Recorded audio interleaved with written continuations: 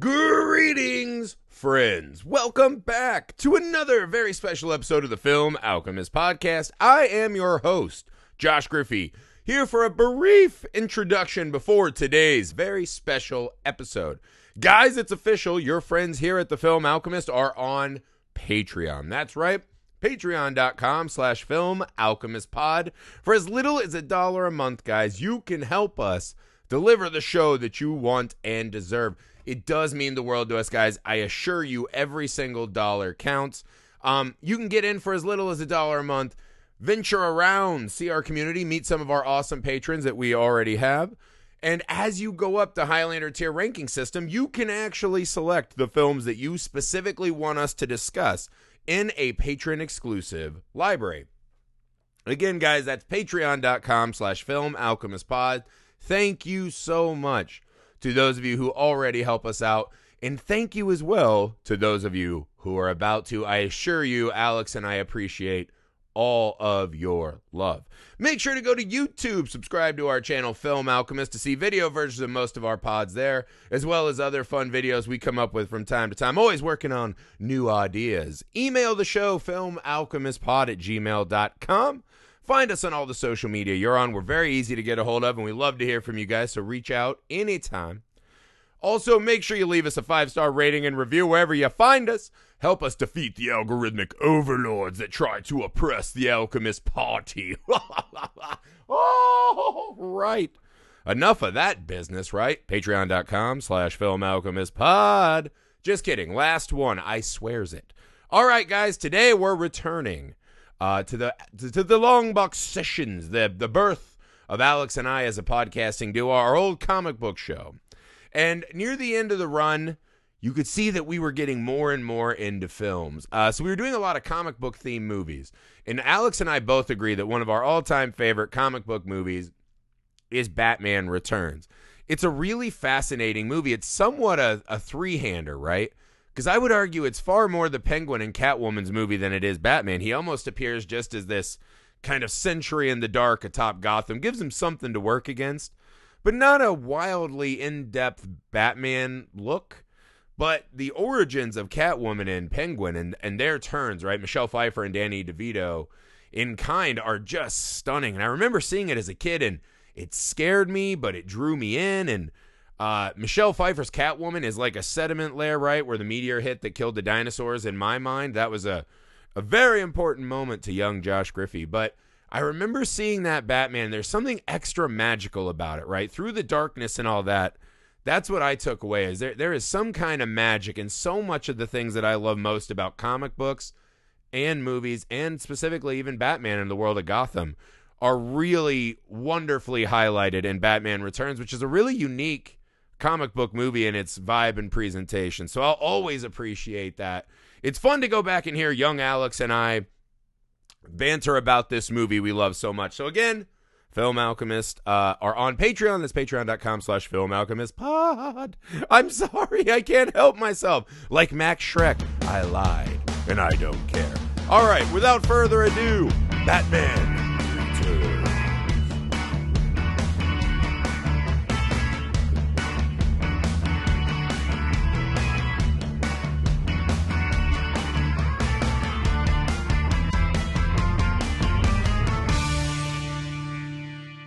What's going on, everybody? Welcome to another episode of the Long Box Sessions. I'm your host, Alex Dandino. And I'm Josh Griffey.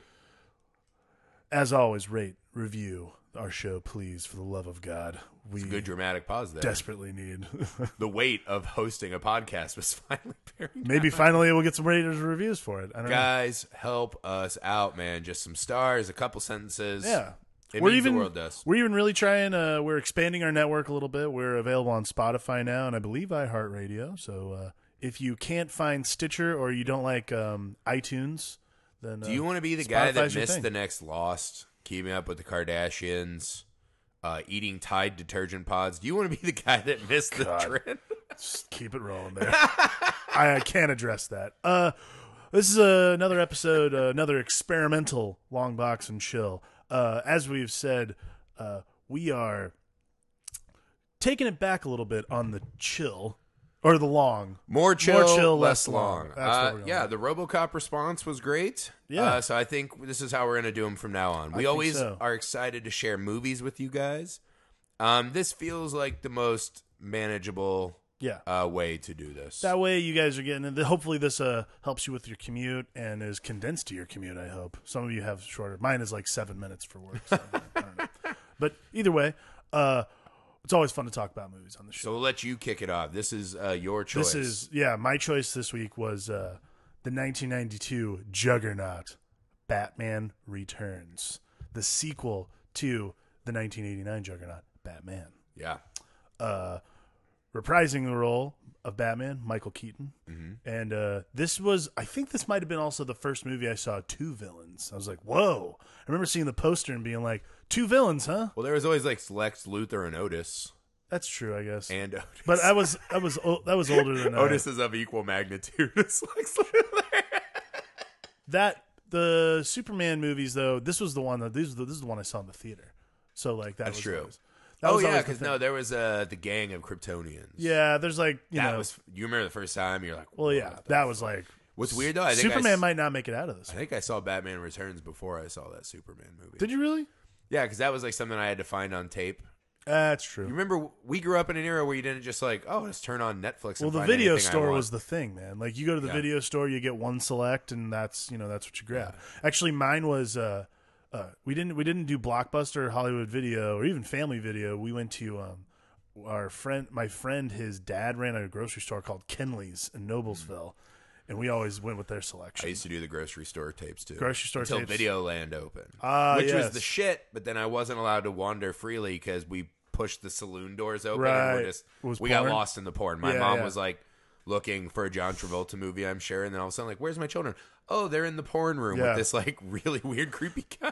That was a Family Video had the saloon doors too. That was my place. Always- that was the spot in college because it was right Yeah. next to campus. Why make the porn room look so enticing? Like Yeah. you can't put a saloon. Don't put cool saloon Even doors to this there. day, as an older person, if I see saloon doors, I'm walking through them. Oh, for sure. everywhere. Without it's awesome. question. Yeah. Everyone wants to walk through a saloon door. There's never a time you don't feel great walking through saloon Yeah. doors. But yeah, this one I remember seeing this one in the theater. Mm-hmm. I remember watching on VHS. This is definitely one of my favorite Batman movies. I was not allowed to see it in theaters. Really? Yeah, my mom Wait. saw the trailer. Maybe I didn't. She saw the trailer with Michelle Pfeiffer, and she was like, "No." Maybe I didn't She see it in immediately theaters. equated the Michelle Pfeiffer thing to sex. I wonder if my mom, if you listen to the show, tell me if I saw this in the theater. I don't remember now. Shit. Because if your mom didn't let you see it in the theater, there's My no mom was way my hardcore. mom- Like I couldn't see this. I couldn't see Nightmare Before Christmas because she was afraid it was pulling me too far away from the Jesus meaning of Christmas. Oh God. There were like a lot of rules like that. My mom saw there was an animated movie with singing. She's like, let's go see that. Yeah. I'm like, okay, no. cool. I remember my mom was pissed when I got taken to Hocus Pocus for my birthday movie by my grandmother, who was a psychic and like had all the occult stuff. Hey, man. Like she was into that, and my mom thought they were like conditioning me. Tis what it is. But yeah, so she saw this and thought the Michelle Pfeiffer thing was just grotesque sexuality, and it would warp my little mind. And she was right. She was 100% right. Yeah. She was 100% right. I gotta say, I think Michelle Pfeiffer as Catwoman might have been one of my first sexual experiences. So, thank you for that. Yeah, we recently rewatched this. Like I watched it a couple of times actually. We watched it once, and then I watched it a couple more times just because I hadn't seen it in a while, and I was Yeah. trying to catch all the new things. And this movie is like iconically feminist. I gotta tell you. That's your takeaway? That's my takeaway is that Michelle Pfeiffer as Catwoman, while she might be in like an outfit that apparently reportedly she lasted like 15 minutes at a time in, like she could not handle it. She is like she's uniquely anti-man, don't put me in a corner. Like she is intense in to this be movie. fair, she is surrounded by horrible men. True. But her reaction to them is like, I'm gonna kill all you bitches. That's her whole thing. I mean, I feel like I would have the same reaction if I would someone hope threw so. me out Someone of a threw me out of a window. That was pretty really cool. high up.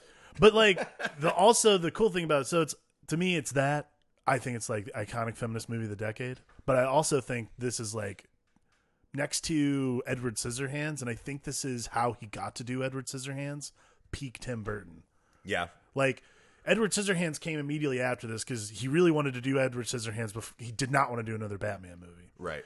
And they're like, if you do another Batman movie, because we made a fuck ton of money doing the first one, if you do the second one, we'll let you go do your little art house movie. Right. Which ended up being like one of the most iconic movies of the 90s. But yeah, it's a strange one. This one to me is weird in Batman, the Batman Pantheon, right? To me, I was thinking a lot about this. I could make an argument with myself that this is my favorite Batman movie.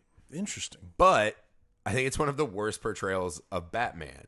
Yes. That's a weird dynamic to me. Like, yes. what I take away from this movie, and I think when you mean peak Burton, right? Like, one of the things Burton does so well is he creates these visual playgrounds. Yeah.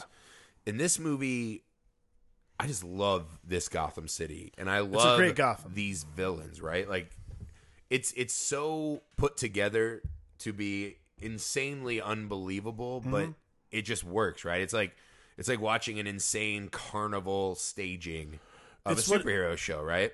And as a young kid, that permeated me, right? Like, this is how I imagine Gotham more often than not, right? Like, I don't imagine it as like Nolan's like gleaming Chicago real city. Like, I think of it in Tim Burton, right? No, the giant statues and the faces, and I mean the Tim Penguin Burton being mutated, like all of these things dramatically informed my journey with Batman moving on. Oh, totally. I mean, and I think the Tim Burton of it all informs so much of what the 90s brought us from Batman. Like, the Schumacher movies aside, like, the most important aspect of the 90s Batman is definitely the animated series. Not neons and nipples? Yeah, sorry. Sorry, fans, my bad. But, like, this is where the animated series got kind of its legs, was, like, they saw that movie, and they saw what Gothic Batman could do, kind of, and they really went and ran with it. And also, there's a lot of aesthetics from this version of Gotham City and this version of, like, it's a time, it's a city that's caught in between time periods. Like, people are still wearing hats and overcoats, but at the same time, they're also driving fucking Mercedes and shit like that. Like things are still reasonably updated, but there's still a lot of old-timey, like, serialized stuff going on that carries over from what I thought had a lot to do with the 89 movie too. Because the 89 movie had a lot of the aesthetic as well. Like, there's a soundtrack by Prince, but everyone wears a top hat. The weird thing with the 90 or the first Burton movie, right, is that it still somewhat feels rooted in a real world. Yeah. Right? Like, I agree with you, costuming, it kind of has like a Prohibition era look to the costuming. Big time. You know, Nicholson's playing more of like that Scarfacey gangster, right? Yeah. This one feels so much like pulled in the direction of more of a fairy tale, right? Oh, for sure. This Gotham becomes so much more absurd. All the aspects of But it design. works. All the Yeah. aspects, like, you haven't gotten full blown, like, because by the time you get to Schumacher, like, he's putting sconces of, like, naked guys just everywhere, just because, like, why not? This is Gotham City. But, like, when we were watching it, like, we watched it together, and I remember there's a back alley, and for absolutely no reason, there's just this edifice, this wall of just a guy's face, a giant face, and you're like, wow. Those giant faces, though. See, I take this. I actually often diddle around trying to like come up with my Batman stories. Right. That's like the dream, I think, for everyone who loves comics and wants to write a comic is to do Batman. Right. And those faces, I never realized it until we watched it together. Those faces have completely shaped my entire Batman mindset, right? What Tim Burton does, like, there's just an alley, and where there should be a dumpster, there's a gigantic fucking 10-foot tall sculpted face. Yeah. Right? And they're all kind of bland, though. They don't look like anyone. They're not beards or anything like that. They're just these generic fucking faces. They're just these generic Roman faces. And as you look, they're all over that fucking movie, right? Oh, for sure. That movie is littered with those giant faces. What it does to me is that it personifies Gotham, right? It turns Gotham into something that's almost it's this weird stage for all of these fucking tragedies. Yeah. And it's as if Gotham is watching unmoved, right? Gotham is constantly creating. I think that has Gotham a lot is to do this with fucking. I once thought of it as like this, just like, you know, it's almost like the Queen in Alien, right? It's just this disgusting fucking place that just breeds monsters, right? You know, Gotham is a tomb on our world, right? It's insane, right? So you watch it and you're like, what the fuck? But the idea of Gotham watching these little people, hovering over these people, becoming a breeding ground for these specific people, right? Right. I think that's an important takeaway from Gotham, right? 100%. Like, Metropolis doesn't have that. If you watch Superman, Metropolis is just a city, right? Almost every other superhero, short of Spider-Man, it doesn't matter where they're at. I think short of like, I mean, Marvel's different because Marvel really does take New York City as like an extra character. Like, But see, to me, only Spider-Man really utilizes I'd say Daredevil as well. He talks a lot about Hell's Kitchen, but to me, it's not as intrinsic. Like, Spider-Man is the most like, I'm a real New Yorker. Whatever. Everything involving Spider-Man's important. Pretty much any of the street level heroes have a lot to do with the intrinsic value of what it is to be in New York. Right. But I think, yeah. But like, Gotham stands alone unique. as the most interesting and important comic book city to me. Yeah, no, for sure. And Burton captures that amazingly well. Gotham's incredibly unique in that you're right. Like, everything about the characters that we see going forward in those movies is informed by the story, like, or informed by the city itself. Like, the way Gotham is presented in the first one is a little more urban, so you get these kind of like Scarfacey, Mickey Spillane. Well, I don't think they went for it in that one. That Not one as they were much. still presenting their first face, right? You're still presenting your first face. But what I'm saying And like is, he said, Burton's like, I want to get back to like making Burton movies. I think this was his like, let's see how fucking far I can push for this. sure, and that's exactly what it was. Like, I think the first one though, like, as he pushed it about as far as he could, but there's a lot of this Mickey Spillane vibe going through that first one. This one, he's like, fine, I can't go make Edward Scissorhands. I'm going to bring that motherfucker here, and you're going to see exactly what you signed up for. And he made a movie that is uniquely Tim Burton, doesn't do a great job with what Batman is, but still makes a really digestible Batman movie. But this has always been one of Batman's strengths, right? Is that he has the best rogues gallery. Oh, for sure. To me, this is a Penguin movie. Oh, definitely. That also has the rest of it, right? To me, Batman in this movie, I was thinking back on this. I don't know. It's been about a week since I watched this again for this show. What is like the Batman moment of that movie? Can you think of one? I mean, not really. I mean, he unmasked himself to Catwoman at one point, and I was like, that's more of a Bruce Wayne. "Yeah, vibe. that's just stupid." That's kind of dumb. Like, it's a great scene, but objectively a great scene in a movie. But you're like, I know what it is. Actually, it's when he uses the CD-ROM as a DJ or CD. Wiki. That is absolutely Batman. That's how you know I'm old as fuck. I call it a CD-ROM. I don't think I agree, and this is like the first time too. This is also the first movie, like, I guess the first Batman did it too, but this is the first movie it had two villains, and this is the first movie where you saw the villains being the star of the show. Like, it's the villain that carries the flick. And obviously Jack Nicholson can do that on his own. Like, he didn't need a fucking makeup or anything. He could have just done the Joker as Jack Nicholson and you still would have watched that movie. This is the first time, like, Danny DeVito to that point was a great character actor, and he was famous from like Taxi and One Flew Over the Cuckoo's Nest, but he was not this, like, and I guess at that point he'd done a lot of Arnold Schwarzenegger movies. He'd done Twins. Yeah. But he was Throw not Mom off the train or whatever. he was not the fucking star of the show. Like, there were things like Billy Crystal's the star of fucking Throw Mama from the Train, you know? Like, you see these movies where he's in, but he fucking steals it in this movie. To me, it's actually still my favorite Danny DeVito movie. By far. Like, you could say, like, Always Sunny is probably, like, the best Danny DeVito. It's probably the best Danny DeVito, but he's just being, like, Danny DeVito now it's unhinged. just become absurd, but yeah. I fucking love the whole thing. I love this absurd opening, right? Like, there's this insane opulence to that family, right? We have everything going for us. They're the Waynes, but in reverse, right? Well, whereas Bruce his parents are taken from him, right? Right. Like, wealthy, this and that. Gotham takes the parents, right?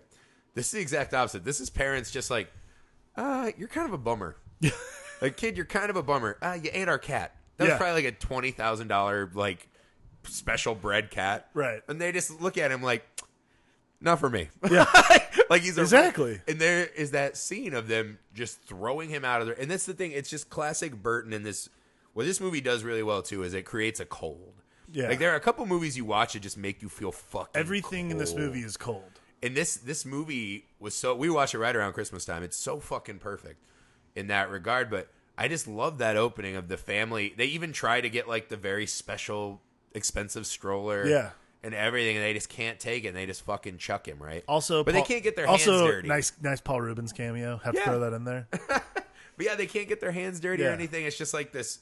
You know, it's such an interesting, but it's the exact inversion of the Waynes, right? It's the parents who they give their kid to Gotham, right? Gotham takes Bruce's parents, they're giving Gotham their baby. Right. And he is absorbed into the bowels of Gotham, essentially, and returns as this fucking monster. But the scene in the movie I love the most, the absolute fucking most, maybe not. There's a lot of great scenes, but I love when he goes and visits his parents' grave. Oh, it's great. It's unbelievable. It's amazing. It's shot so well. It's just like there's just these great shots with the cross and like he's having this holy experience, and then he turns and he does these like, you imagine like he thinks he's like this Shakespearean, like I was one of you in the upper crust. It's very, but it has like this trashy like dock worker kind of tone to it. His like his soliloquy in general, like that whole thing. He's like his whole a shiny flipper, like that whole thing is just so. It's kind of beautiful. Like you're like, this is a guy. Like, and obviously there's like this sinister undertone to it, but at the same time you're like, these people are dumb enough to believe that this guy is like not got some fucking horrible idea. See, I love what they do that too with these people, right? Is they turn us into these disgusting fucking parasites, which we are. Is like if the Penguin emerged today from like the sewers of LA, like we'd all be there. Like he'd be on every fucking show. Every YouTube star would try to get a video with him. Yeah. Not knowing that he's about to like murder a bunch of people. Eventually he'd become he'd become the president, and Yeah. You look like a melted fucking circus peanut. Let's go. Yeah. Political. No. So you're just like, yeah, like their obsession with him, right? Without any fucking care, right? Is fascinating in that film to me, right? Yeah. Like to the point where they even push the Penguin to run for politics, right? And to me, that's kind of where they start to lose a bit of the Penguin thread. There's this weird. It feels like they're just like, how do we get him from this monster penguin we made into like more of the classic Penguin outfit look? Well, and umbrellas and right. shit. Well, they do that. There is still this cool subplot of the fucking disgusting sycophantic nature of people who are fame suckers. Well, and like I think that. that's what's great about Christopher Walken's character. Like Christopher Walken plays Max Schreck, who's this Three villains. You're right. There's three. Movie. Jeez, you're right. Yeah. Max Schreck also has. He wears gloves the entire time. It annoys the crap out of me. It's like the most like. I sent you a photo yesterday of the Music Meister from. There's an episode of Justice League where they get like transported to another dimension, and I'm like, that's where they pulled that look from. But like, he has like he has gloves on the whole time. He has this amazing wig they gave him. Like that hair is fucking unbelievable. What a palette Christopher Walken must be to work on. Honestly. He's just so it's one of those great, and that's like how we get Selena Kyle is she's his secretary basically, put in this like lowly this painted in this sort of like lowly feminine like, oh no, woe is me, Yeah. I'm a screw up kind of thing. Now I think as you go off on this though, right? Like whereas I see it as a Penguin movie, you always latch on to the Catwoman. Like that's what you were really into when we talked about it. Like I was, because it was probably I don't know, maybe the first time I really noticed how amped, and maybe it's because of the times we're living in right now, but like she is a fucking powerhouse in that flick, man. And look, no one can beat Danny DeVito on charisma. Like he really is just like that movie. I don't know, man. Michelle Pfeiffer pours it out of the screen on you in this one. She does. I mean, he's so good. But he has no sex appeal and does it, no, so that's impressive. Exactly. That's what I'm saying. Like, there's a lot of sex appeal going on with Michelle Maybe Pfeiffer. if you're like Stormy Daniels. But there's politics. There's three scenes she has that are like inherently, like they're like, I don't know how to put it without sounding sexist, so I'm just going to say it. No, I'm not. I love that. This is going to sound horribly offensive. No, there's three like key scenes for me, which is one, the first when she comes back to her apartment after she got thrown out the window. Like she's basically finally holy fuck. She's been thrown off the deep end, literally. So she gets back into her apartment and she goes through this routine she did earlier, which she is has like, this kind of disgustingly pink apartment. yeah, she has like this really sad cat lady routine she does. Haha. It's so fucking gross, that apartment. It is. It's horrible. And like there's neon everywhere. It's really weird. But so she has this really kind of sad little single woman in the city routine she does. And she comes back after she's been tossed out this window and she's clearly fucked. Like she's like not just concussed literally, but like she is gone. Well, she should be murdered. Yeah, she should be she dead. falls like 100 She stories. falls like she she should be gone. Like, there's no question. She survived for a reason. Well, if this wasn't a movie, yeah, she would literally just be Campbell's soup on the pavement. She'd be a splat. But she's not. No. And then she's swarmed by cats. So that's a weird thing in this movie. Do the cats? The cats are there already. Are the cats? But they like swarm her. But they really start to. It's almost as if they're like transferring lives into her, right? Well, like, that's the thing. Are the cats the source of her when she power starts in this? when she starts getting nibbled on and stuff like that? It's this weird. I think that's what's really reeks of zombies. Well, I agree. Cat zombies. But I think what's really interesting. Our buddy has a dead body cat. He does? I would never let that. Yeah. Who? Yam. Oh, yeah, he does. He has a white cat. Its owner died. By the time they found it, he'd been munching on his owner for like a week. And I was like, you took that fucking thing into your home? That's Pet Cemetery written all Like, by over the time you've eaten human flesh, like, you can't come in. I don't care if you're like Anthony Bourdain. I'm like, sorry, you got to get the fuck out. Yeah. You just can't be around me once you've eaten human flesh. She goes back to her house and she starts going through the routine again. Like, clearly she's like really sloppy, like she's dumping milk everywhere. She's a zombie. But here's the thing that brings her back, and like, because that's what you think is like, oh, she's just gonna be a she's fucking kind of vegetable. Pasty. Yeah, she looks like Sally from Nightmare Before Christmas, and she's literally just like giving she's even delivering her lines like. Yes. Then she does the routine where she hits her messages, and this is in the age of answering machines. For all you kids out there, we used to leave messages for people on little boxes in our next to our phones. Do you remember calling people and just being like, God damn, I hope I get that machine? Yeah. I remember calling people and being like, pick up, I know you're there. Pick up. Oh, I was the opposite. I was just like, every time I got an answer, she's like, fuck yeah. So she goes there and she starts listening to her messages, like a couple from her mother, like that whole thing. Then there's an ad that had played earlier, which is for like a perfume ad. And this is how people used to like, rather than being like viral marketing, people used to just call you and be like, hey, do you like this? It's an ad for the perfume. And the line that sets her off is she's like, if you wear this to the office, your boss is going to ask you to stay afterwards for a candlelight dinner and who knows, maybe drinks. And she fucking loses it. Throws the milk, goes crazy, ape shit, and then she makes the fucking costume. But therein lies the subtext of the whole scene. Also, like, gutting teddy bears and putting them in the disposal. Like, she goes nuts, man. But, and like, spray painting her dollhouse. That's what I mean. It's this attack. Like, why the fuck does a grown woman still have a dollhouse? It's nothing more than, why do you force little girls to play with a dollhouse to me, right? It's this, everything in that apartment is like an icon of what we tell women they have to be. She has, like... But like think about like her wardrobe too. Like she goes in, she starts spray painting the walls, and she like spray paints like kitty t-shirts and shit like that. And the one thing she grabs is this like just sexy leather jacket that's been boxed and like housed underneath all this shit. It's this awesome subtext. It's amazing visual subtext. What she is, right? Besides the obvious Pet Cemetery. What you throw out the window ain't what comes back, right? Yeah. That's what Judd would be saying. No, it's true. It's exactly what it is. She for sure does. What she is, she's literally the Pandora's box, right? Yes. Like, once you break that seal, right? And what they did, Shrek pushed her too far, and then she heard the ad, right? Right. The seal is fucking broken. Oh, What's coming out? The fucking righteous fucking rage of all of femininity. Yeah, no, it's exactly what it is. When at first I was like, that feels like a stretch, but then when we watched it, I was like, fuck yeah, dude. Like, it's there. There's there. Like, she hears that message and she's like, never fuck that, and tosses that milk, and she's like, I will show you all what it is. She never meets a good man in almost that entire movie. Absolutely. There's a scene when she finds the two security guards and like, haha, can't walk, little mama, or whatever. Yeah, it's some like weird. They like cat collar, and she's like, fine. And that just used to be a thing that was in every movie, like construction workers or whatever, just guys to like say horrible things to sexy women.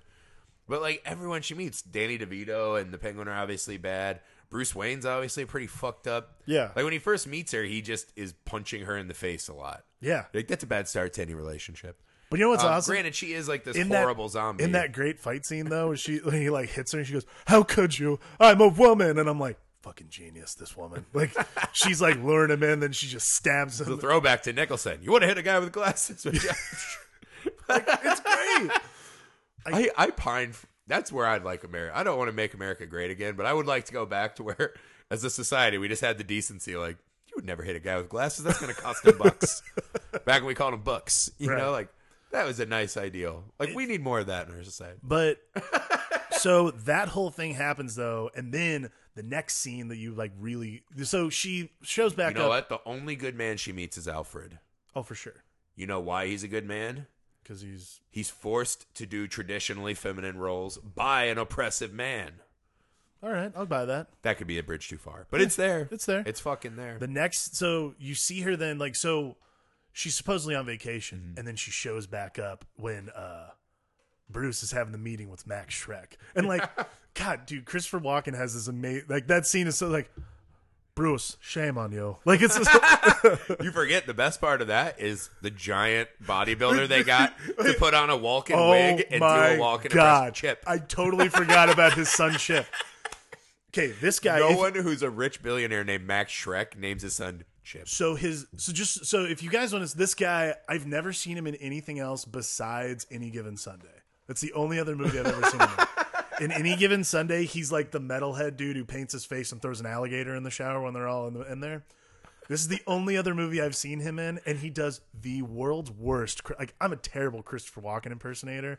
This is the world's worst. He's like, Dad, everyone's waiting downstairs.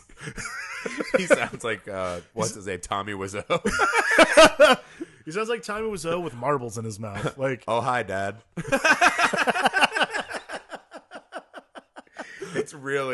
It's pretty bad. the Chip of it all. The Chip of it all is Chip pretty is awful. definitely the weakest link. So she shows back up in the meeting, and she's just like, she's cutting loose. She's making wisecracks, because earlier in the But movie, she's back in her costume. yeah, That's the she's fucked up officially in the costume too. You know what I like about that too is that she goes back to like the schlubby, like, not schlubby. I don't think women are schlubby, right? No. That's a man thing. Disheveled. She's a Disheveled. disheveled kind of like pantsuit wearing, whatever. Hair's a little mussy. But she's not wearing glasses anymore. Yeah. She's a little more but wily. you can tell she's obviously like more pasty, but that works for her. Yeah. There's something strange, right, and off. And I love the inversion of her and her costume meeting Batman in his costume, right? I've always said that Bruce Wayne's the costume of Batman, for sure. right? There's something really fucking cool about that. Well, and he's but like, what you see is that his is like a functional yeah, thing. Hers is slipping. yeah. Hers is slipping really she is bad. like, she's a cracked mirror. He's literally just like, he's split in half. She's like a cracked mirror. Yeah. Like, she doesn't know how far she can push it yet. And that's what's cool about the whole thing, is she the whole time is just like ebbing and flowing with that. Is a question I have with the movie though. Why does she go back to work? I think what's her goal in that moment? I mean, obviously, because to me, I'm like, once you break open the box, right? Like, why is she stuffing it back in? Like, she also doesn't do anything to really give it to Shrek. Like, there's still a couple moments in that movie where Catwoman, like, that's to me. I think her arc is more messy than Penguin's, right? It's definitely. I don't know what. I agree. Besides, obviously, like, you know, the rage and whatever. No, of course. Why does she ever fucking pretend to be Selena Kyle again? She's not getting a paycheck. Like, when she goes back to Shrek's office, like, they're not still giving her a paycheck, are they? And does she even need one? She's stealing everything. Well, here's the thing. That's the only time is that the only scene she's back in the office, though, right? Other than that, she's Catwoman almost the whole time. There's another scene where she's like out shopping. There's a scene where she's having a date with Bruce, and then she's at that ball. I mean at Shrek. Oh, at Shrek's office. That's the only other time we've ever seen. Yeah, her that Shrek's might be office. the only time she. So maybe she's just got some unemployment built up, and she's just living off. It's just Catwomaning off that. I don't know. Like, I think she goes back. Why can't you go back to work, man? Got thrown out of a fucking building and chewed on by cats. Now I'm crazy as fuck. Sign your name. It's the best unemployment story I've ever heard. Sign the name. I think she goes back just to. I think it's mainly just to fuck with him and just say, "Hey, nice try." And just. You think that's it? I do, because in the scene he like tries to like, please don't tell Bruce Wayne that I fucking threw you out a window. Right. Like, also, there's also this thing. Also, like, Max Shrek, you're a terrible murderer. Check and make sure the body's still there. Get rid of it. Like, what's wrong with you? He's not going to take an elevator from the 100th floor. That's like 2 minutes of it. Fine, then tell your dumb Chip, go down, make sure she's like, all right, Dad, no problem. All right, Dad. Hi, Selena. I did not do it. But no, I don't understand that point why she goes back. Maybe it's to stick him. I think there is this like thing like him and Bruce are trying to do a deal. Yeah. I was like, maybe she's trying to supplant that. Also, but it feels like nothing more than what you were saying, right? It's a set piece for Michelle Pfeiffer. Like, can you just go in there and fucking like act like you are about to burst at the seams? Yeah. And it's great. It's good scene. Fucking great acting on Michelle Pfeiffer's part. But to me, it just, I don't understand what Catwoman's doing for the rest of the movie. Because if you're going to go with the Pet Sematary Catwoman, right? To me, just make her this, like, she's just coming to destroy and take, right? Like, that's what death is. It's the consumption of what we are. Right? So as she's taken more and more, like, I like that. Like, send her out as, like, this fucking night assassin, right? Using her sex appeal. I think like, the thing about her, though, is it's about revenge on that. Like, it's about her coming back. To me, is much more about revenge on the Max Shreks of the world. Like, her deciding to put on a costume is not about, like, I can't let anyone see my face. It's about, I'm putting on a costume to shock people into not fucking with me. See, I think it's just like she wants that. It's a look at me, right? It's power. It's what you see, like, because, you know, now it's like I go on Instagram or social media, all it is look at me, look at me, look at me, look at me, look at me. And this is even before that, right? Like, this is her taking booty pics on Instagram or whatever the fuck. This is, here I am. This is me asserting all of my femininity, right? This is who I've always wanted to be. This is who I should have been, but you repress me, so now I'm like a damaged version of that. Well, so I think the Catwoman, if nothing else, is like drawing the fucking eyeballs in. I would say that, but then there's that scene with the mugger and the chick who, like, so she, and you don't, like, you see the horns in the background. This is what's cool, is you see the horns in the background, and you're like, oh fuck, Batman's gonna stop a mugger. It's her. Yeah. She's like, hey. And then she's like, be gentle, it's my first time, and kicks the shit out of that guy. And, like, I remember as a kid, I'm like, oh fuck, those little claws are scary as shit. And she, like, scratches his face. Yeah. It's like, dude, that's a mark. Then she does not let the girl off the hook, though. Like, the girl's like, hey, girl power, thanks for getting my back. And she just fucking grabs her face. She's like, you make it so easy. Yeah. Watch. Like, it's weird, right? It's like this weird sort of psychosis. If you put that, like, actually, what's her name? Margaret Atwood, who wrote The Handmaid's Tale, right? That's become this big, more important book now in the times we're in, right? She just wrote an op-ed about the speed with which we're doing Me Too and the accusations and destroying careers and stuff without due process, and people are fucking killing her. I'm like, wait, so now Margaret Atwood's not feminist enough? Yeah. It's like, that's weird. The title, I think, is right. Am I a bad feminist? And people are like, yes, you are. Fuck you. And I was like, Jesus Christ, like, and that is one of those moments, right, where Michelle Pfeiffer, she feels like this woman unleashed, does turn back on another woman who is still playing the game and is fucking pissed. And she's just like, why are you playing this game? You want to know? I have another theory, too, about why her claws are so scary. If I'm not mistaken, timeline-wise, I think I saw this movie for the first time around the same time, maybe like fourth grade, that I became aware of John Bobbitt. You remember hearing about that for the first time? Yes. Like, I remember being in fourth grade, and it was like a big fucking joke, right? Like, everyone talked, like, the fact that fourth graders, pardon me, were talking about John Bobbitt's wife cutting his dick off. Oh, yeah. I was like, why did I know about that? But it sent a psychic trauma through my body, because I remember that was the first time where I was like, wait a sec, I can not have my dick?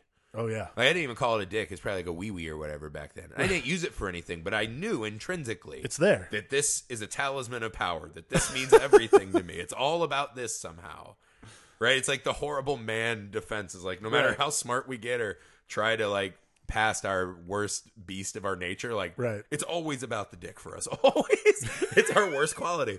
And I remember as a young boy, it was my first experience with someone could chop my dick off and throw it away, and I'd have to keep living without a dick.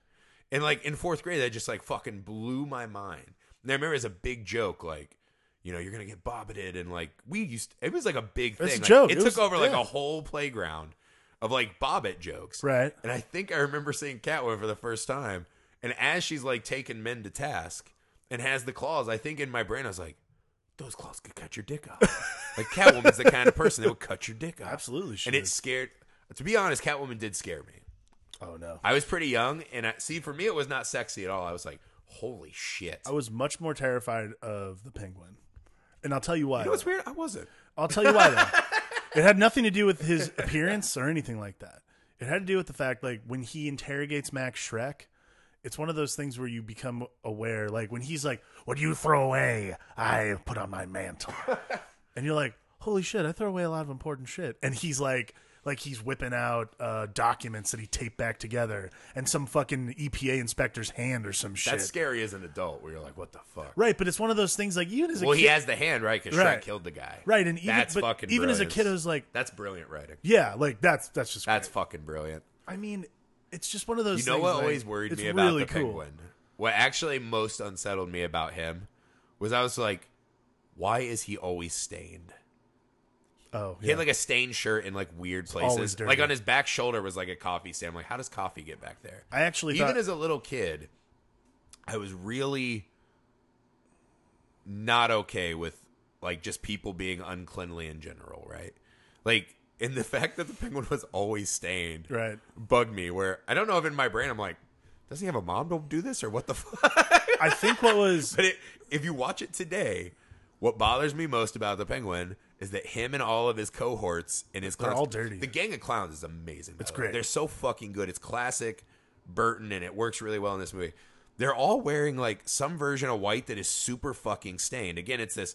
He comes from austere beginnings, Yeah. and is soiled by the betrayal, right? And I'm like, I get it, but it fucking pisses me off. I can't stand watching stain. It's like when you watch a Rob Zombie movie and all these slobs, you're like, yeah. just get a new wife beater. Yeah. Like, God. It drives me nuts There's- about the Penguin. Speaking of the gang, by the way, for all you people who bitch about Batman and the new movies, like killing people and stuff, watch that fucking movie. He killed several people in that Oh, yeah. gang. Like he full blown like gruesomely murdered people. By the way, How about when he That has guy, he has lights- the most useless device ever on his Batmobile, right? Batmobile thing, I knew The you were giant, gonna bring this the up. giant hydraulic press that is used to actually lift the Batmobile, and because that's faster and more convenient Of than course, just doing like just doing a a 4-point turn, or yeah. whatever.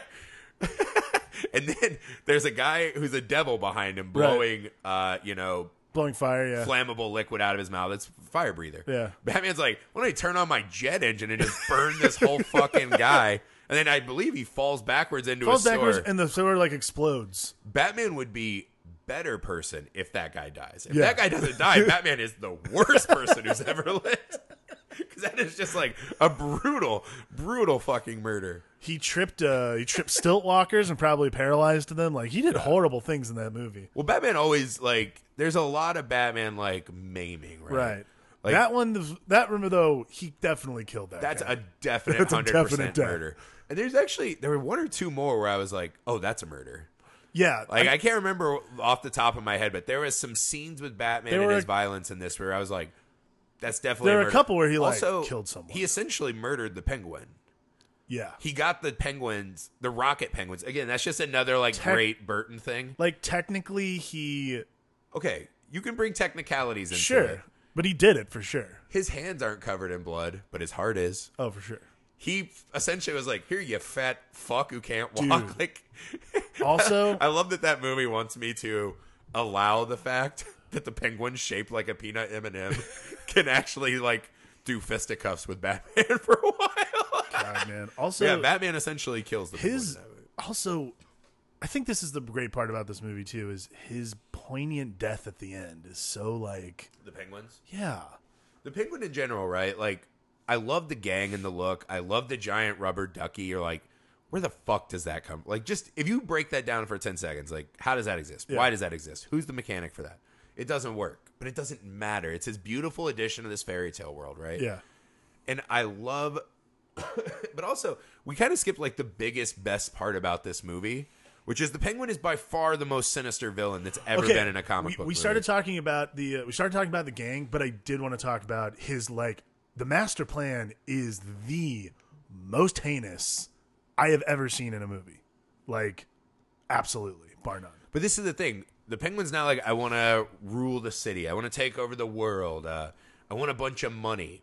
His only goal in this movie is he's going to fucking murder all of the He's gonna firstborn children of God. He's a gonna, plague. He's going to 10th plague them. Yeah. Like, it's crazy. And he uses all of this as a ruse just to get those names, distract people so that then he can send his gang out. Right. And like they have these little circus cars. Like you used to see, it looks like the animal cracker box. That's right? exactly That's what where it they is. used to keep animals It's and troll horrifying, them around dude. to put fucking children in. He would send these creepy ass clowns in carnies. Like they're not even clowns, all of them. They're just carnies. Yeah. to fucking put children in these things, bring them back. I don't even know how he planned on killing them. If they said, I don't know if it was gas or he was gonna like slit their throats. I think he's just gonna drown them, just fucking jerk off in their blood or what. But I was like, God, there's nothing the Penguin can do the rest of the movie where I'm like, that's too far. No, yeah. Like he's gonna murder. His plan of murdering the how first. How big is Gotham? How many people is that? He's gonna murder what, like at least 1,000 kids. Oh, that is like the low end. I mean, he murdered. Well, I was just saying, like, presumably, I don't know how many of those train cars they had, like how many Goonies he had. I like when he Goonies.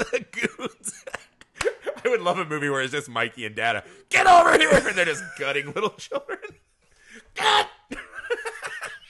Dada's like, no, I'm here to help you. The teeth fly out of his jacket and murder. It's fucking.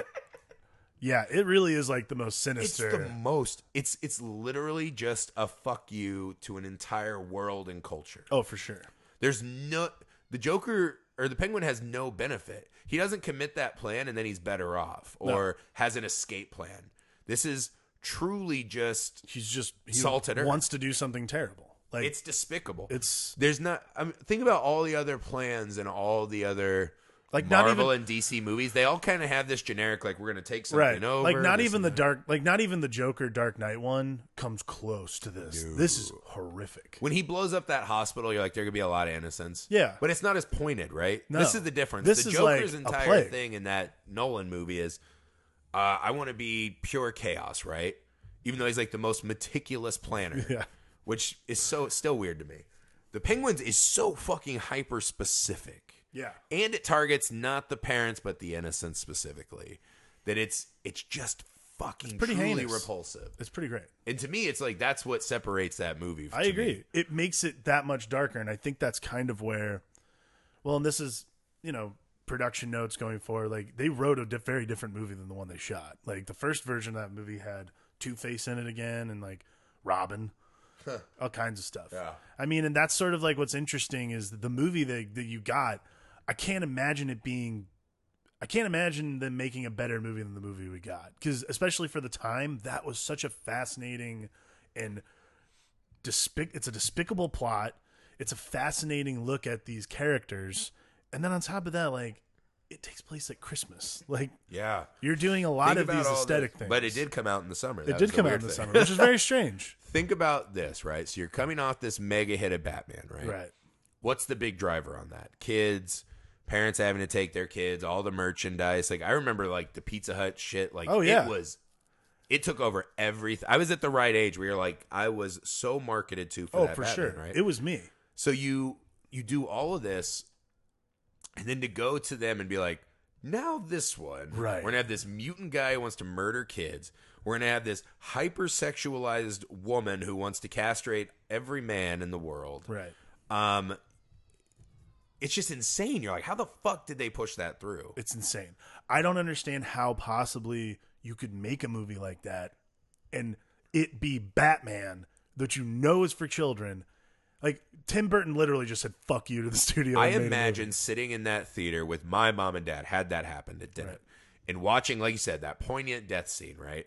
Where the Penguin comes out of the water bleeding, just fucking black ooze. He falls down, again, staining himself, bothering me. He falls down, and the Penguins come waddling out, and they march him to a water grave. There's a lot of weird, like, psychic bond between the evildoers and animals. Yeah. And they just walk him into that fucking watery grave.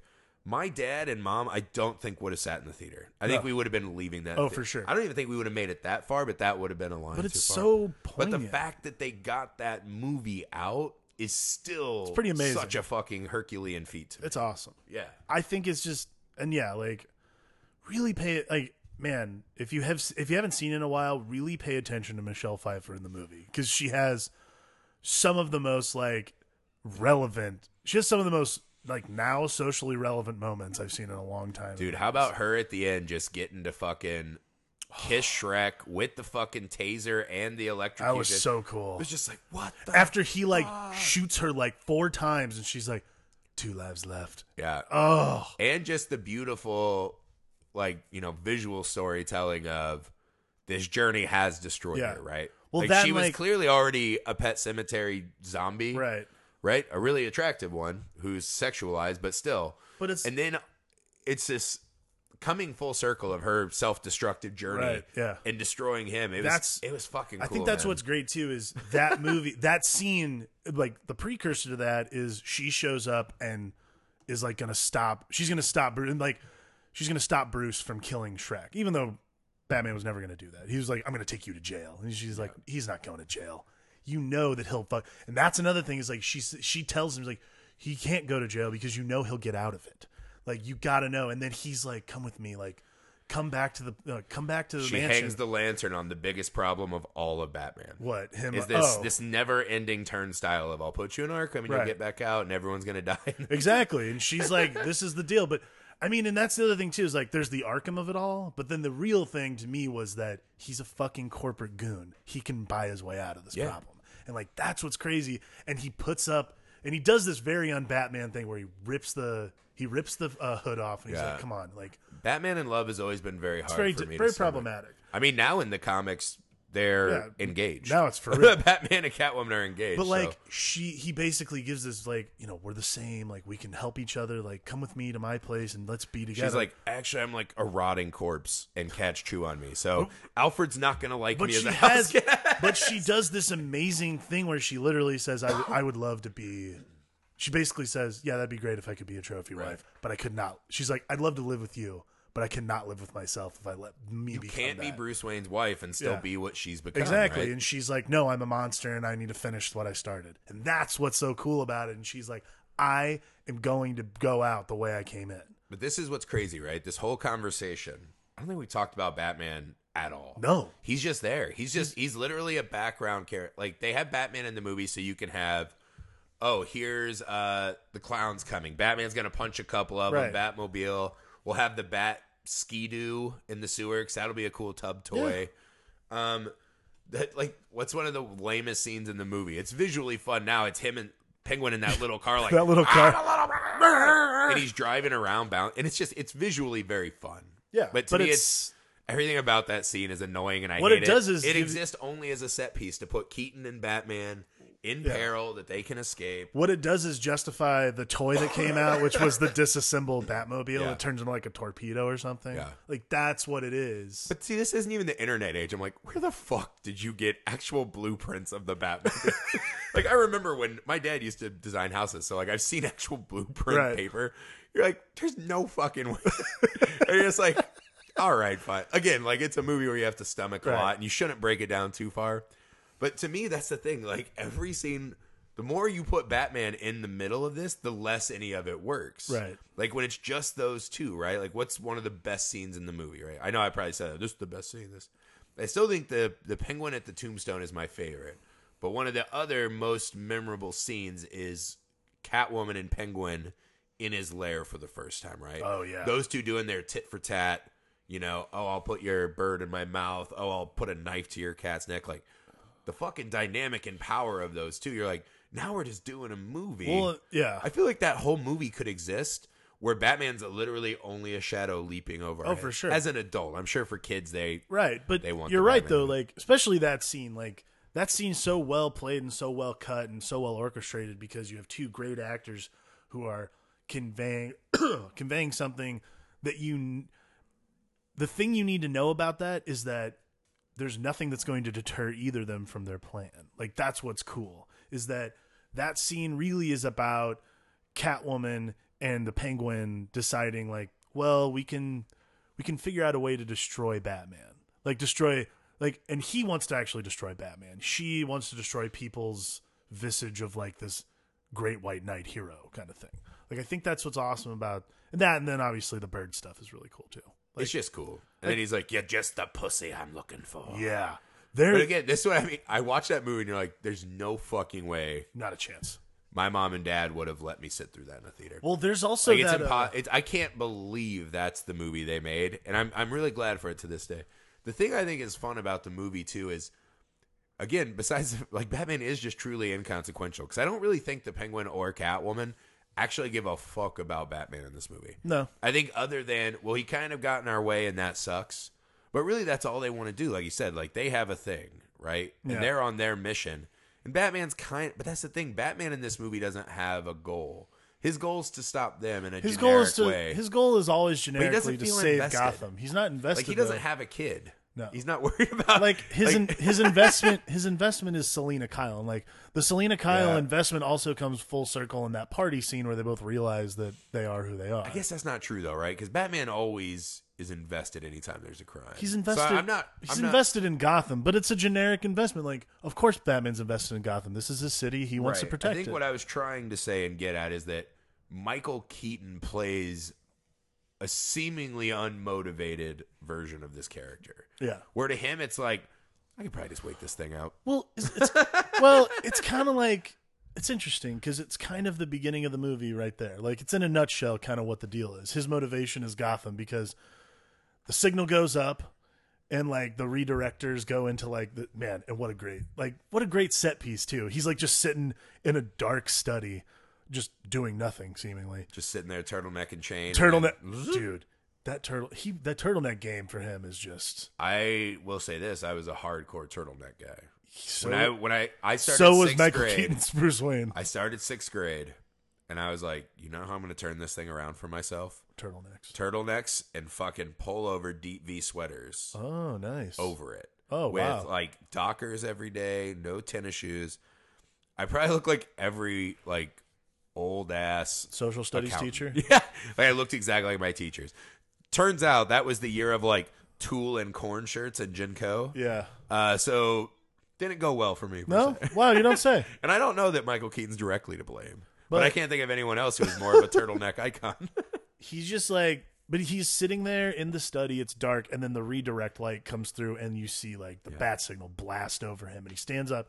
But therein lies, that encapsulates the entire source of his motivation in the movie. Is like, oh, Gotham's in trouble. All right, cool. Like, even in the comics, when we read the comics, he never sits one out. He's like, fuck it. I'll just let GCPD take care of it. Yeah. I mean, I think that's the thing, right? Is every night, he's afraid there could be another Bruce Wayne. So he is invested. It's just Keaton plays him so unengaged. He plays him a little aloof. I'll give you that. Yeah. And it kind of bugs me. And like him and Selena's romance in this, like, I don't remember a romance with less chemistry maybe ever. Is Michelle Pfeiffer is literally just fucking pouring sexuality on everything and every set and out of the TV onto me all these years later. Michael Keaton seems to be like the only guy on the island of dry spot where it's like, oh, she's attractive? I don't know. I guess she's attractive. It's fine. I mean, I've got Alfred in the house. No, I see it. I see it subtly, but there's a lot. Like that first scene, though, they're like watching TV and they're accidentally like, oh, my scars. Like that whole thing. You're like, okay, this is just, I'm dry. What's going on here? I'm telling you, that movie works best the more you pull Batman out of it. It's true. Absolutely. And I don't know many other superhero movies you can say that. I don't think there are. Maybe none. Yeah, I don't know. Apparently that's how the new Spawn's going to play, so I'm excited for that. Cool. But, yeah, like, that's the weird thing. Like, this one, I can't believe it became this. I can't believe it was like, you know, because for a mostly child audience. It's pretty amazing. Yeah, in the middle of the summer when we're all out of school and want to go to these things. If you want a great example I can't believe this is what we got. If you want a great example of, like, where it was going and why it was veered off into Schumacher land, Tim Burton made a Tim Burton movie, and then they realized, okay, we can't have him make any more franchise. Well, they're like, it's too hypersexualized and scary for children. We'll get this Joel Schumacher guy. And then they're like, now we're going to have all the sex and none of the story in minutes. Like, I mean, that's really what it is. Like, what would, if you were to like kind of pontificate out, right? Like just do a thought experiment. Right. What do you think a Burton movie would have looked like with the Joker and the Riddler? The Joker? You mean Two-Face? It was Two-Face and the Riddler. Sorry. Yeah. Right. What did I say? You said the Joker. Yeah, forget that. I mean, to me, like, there's been a lot of presupposing on this as well, by the way. There was actually, for a while, Kevin Quinones, who's a guy who's done a lot of the covers for the Howard the Duck book for Marvel. He was, for a long time, trying to pitch DC on a Burtonverse comic, which I still think should be done. Oh, man, that'd be cool. Which I think would be awesome. So there's been a lot of talk about this. Not? I think it's a great idea. It's a great Elseworlds thing. Why wouldn't you do that? I think it'd be so much fun. Why would you not print any book that we'd all just buy? Why would you do that? And why would you do Batman 66 and not that? Neither here nor there. But like, what I would say is if you were going to do one of the, I think the main focus, if Burton was going to keep going, he would have made it a little darker. Probably would not have happened at Christmas. I don't think he could have gone darker than that one. I mean, darker in the sense of like, because I think the story of Two-Face is really his wheelhouse. Like, that's why I think he probably would have taken, and he definitely wouldn't have recast. It would have been Billy D. Williams, which would have been pretty cool and very, for the time, for the 90s, pretty progressive. Like, Billy D. Williams was only Lando Calrissian at that point. Imagine a Billy D. He was a Williams. Colt 45 guy. Yeah, imagine Billy D. Williams being. Or was it Old E? I thought he was Colt 45. Doesn't matter. But imagine Billy D. Williams, like, now knowing that he was fucking Two-Face. Like, there's some pretty intense shit there. I think they would have made that. And I mean, look, it's hammy as shit and it's fucking Jim Carrey. I never hated the beginning of the Edward Nygma story. When I grew up, as it went further, was stupid. me and all of my people from like my time and location, like Jim Carrey can't do any wrong to us. No, like, exactly. He's like one of my. That's exactly why favorite, you cast him in that role whatever. for sure. I don't think he played the Riddler as the Joker, right? Yeah. Like, and I don't want to do too much on this movie because we're gonna do this movie eventually. He did the Riddler as the Cesar Romero Joker. Yeah, exactly. Right. I would love to know. I'm trying to think of other Burton movies I've seen, like what we would have gotten, right? Ooh, I don't think they would have cast Jim Carrey. I think he would have asked to have Johnny Depp. Oh, I think Johnny Depp would have been the Riddler too, for sure. But then it's like, do you get the Mad Hatter version of him, or the Riddler is a really hard character to pull off. At that time, he would have done Edward Scissorhands, and then they would have gone back and done the next Batman movie. Yeah, Michael Keaton would have been there still. I think that Johnny Depp would have been the Riddler, and I'm trying to think how. I think he would have done it pretty creepy, actually. Yeah. I think he would have done it like the way the Mad Hatter is in the cartoon. Because in the cartoon, the Mad Hatter is basically a sexual offender. To me, I like a version of the Riddler, right, where he can't function among us. Yeah. He sees everything as a piece of a puzzle, this and that.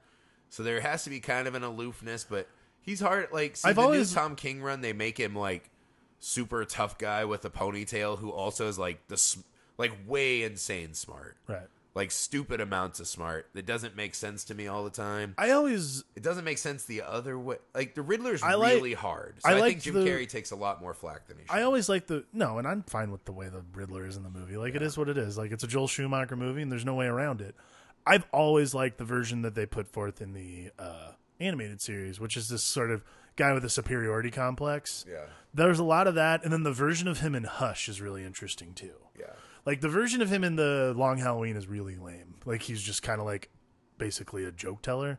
But I really like the version of him in Hush because he sort of has that same animated series thing where he's got his superiority complex is the thing that's the coolest part about him in the comics. I feel like Burton would have done much better with Two-Face.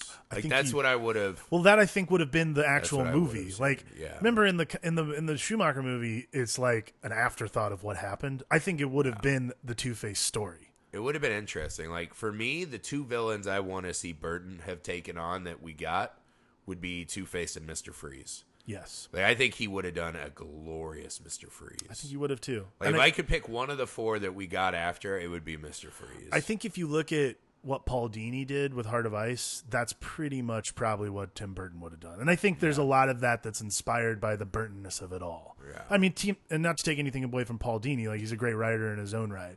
But I think there's a lot of that. Yeah. So, I don't know, man. I thought it was such a fucking... I just think still to this day movie, man. It's ballsy as fuck. It's beautiful beyond reproach. Yeah. And it's just one of those like I still to this day always look to that movie and I'm like, we can have these comic book movies and that's as outlandish and absurd a movie as exists. Absolutely. And it still has a lot of fucking heart and brain food in it. And I think I always look back to that and I'm like, man, I can't believe we were lucky enough to get it and hope that we get more like it. I love that. I fully agree. I think it's the one that all superhero movies should be aspiring to be like, in terms of artistic integrity and not really in like your tone's your own, but take the fucking. I don't want someone trying to do Burton. No, I don't either. But really, just like I really think like when you're making a superhero movie, you got to take the bull by the horns and you have to be passionate about the story you're telling. And I think a lot of the time. It's sort of the same way we were talking about with RoboCop. Like, it's the passion you feel for the project. Yeah. And clearly... Big note. The big takeaway. Don't fucking underdo your villain. No. That's what this movie The villain thrives on. is awesome. The villain has to be the star of the show. It's the fucking best. Because the hero will always endure. The villain's got to be the thing, though. Yeah. You got to make that villain the reason I'm going to the theater. Yeah. It's true. I'm with you. Go see Batman Returns. I think it's on Netflix right now. Yeah, they're all on Netflix. Just popped up. They all are? All oh, great. That's what someone told me. The Batman quadrilogy then is on Netflix? Yeah, so hopefully you already watched it before you joined us on this. I hope so. If not, you've probably already seen it in the past. And enjoyed the feminine mystique of Michelle Pfeiffer. We'll be coming back with more Long Box and Chills. So yeah, you can send us requests, anything you want. Yeah, please. This is a new setup. We might take it in weird directions too. Yeah. We got a lot of comic book movies, but there's like some really weird shit I want to force you to see through. Yeah, there's definitely a Howard the Duck in the future. For sure. That should just be obvious. The best.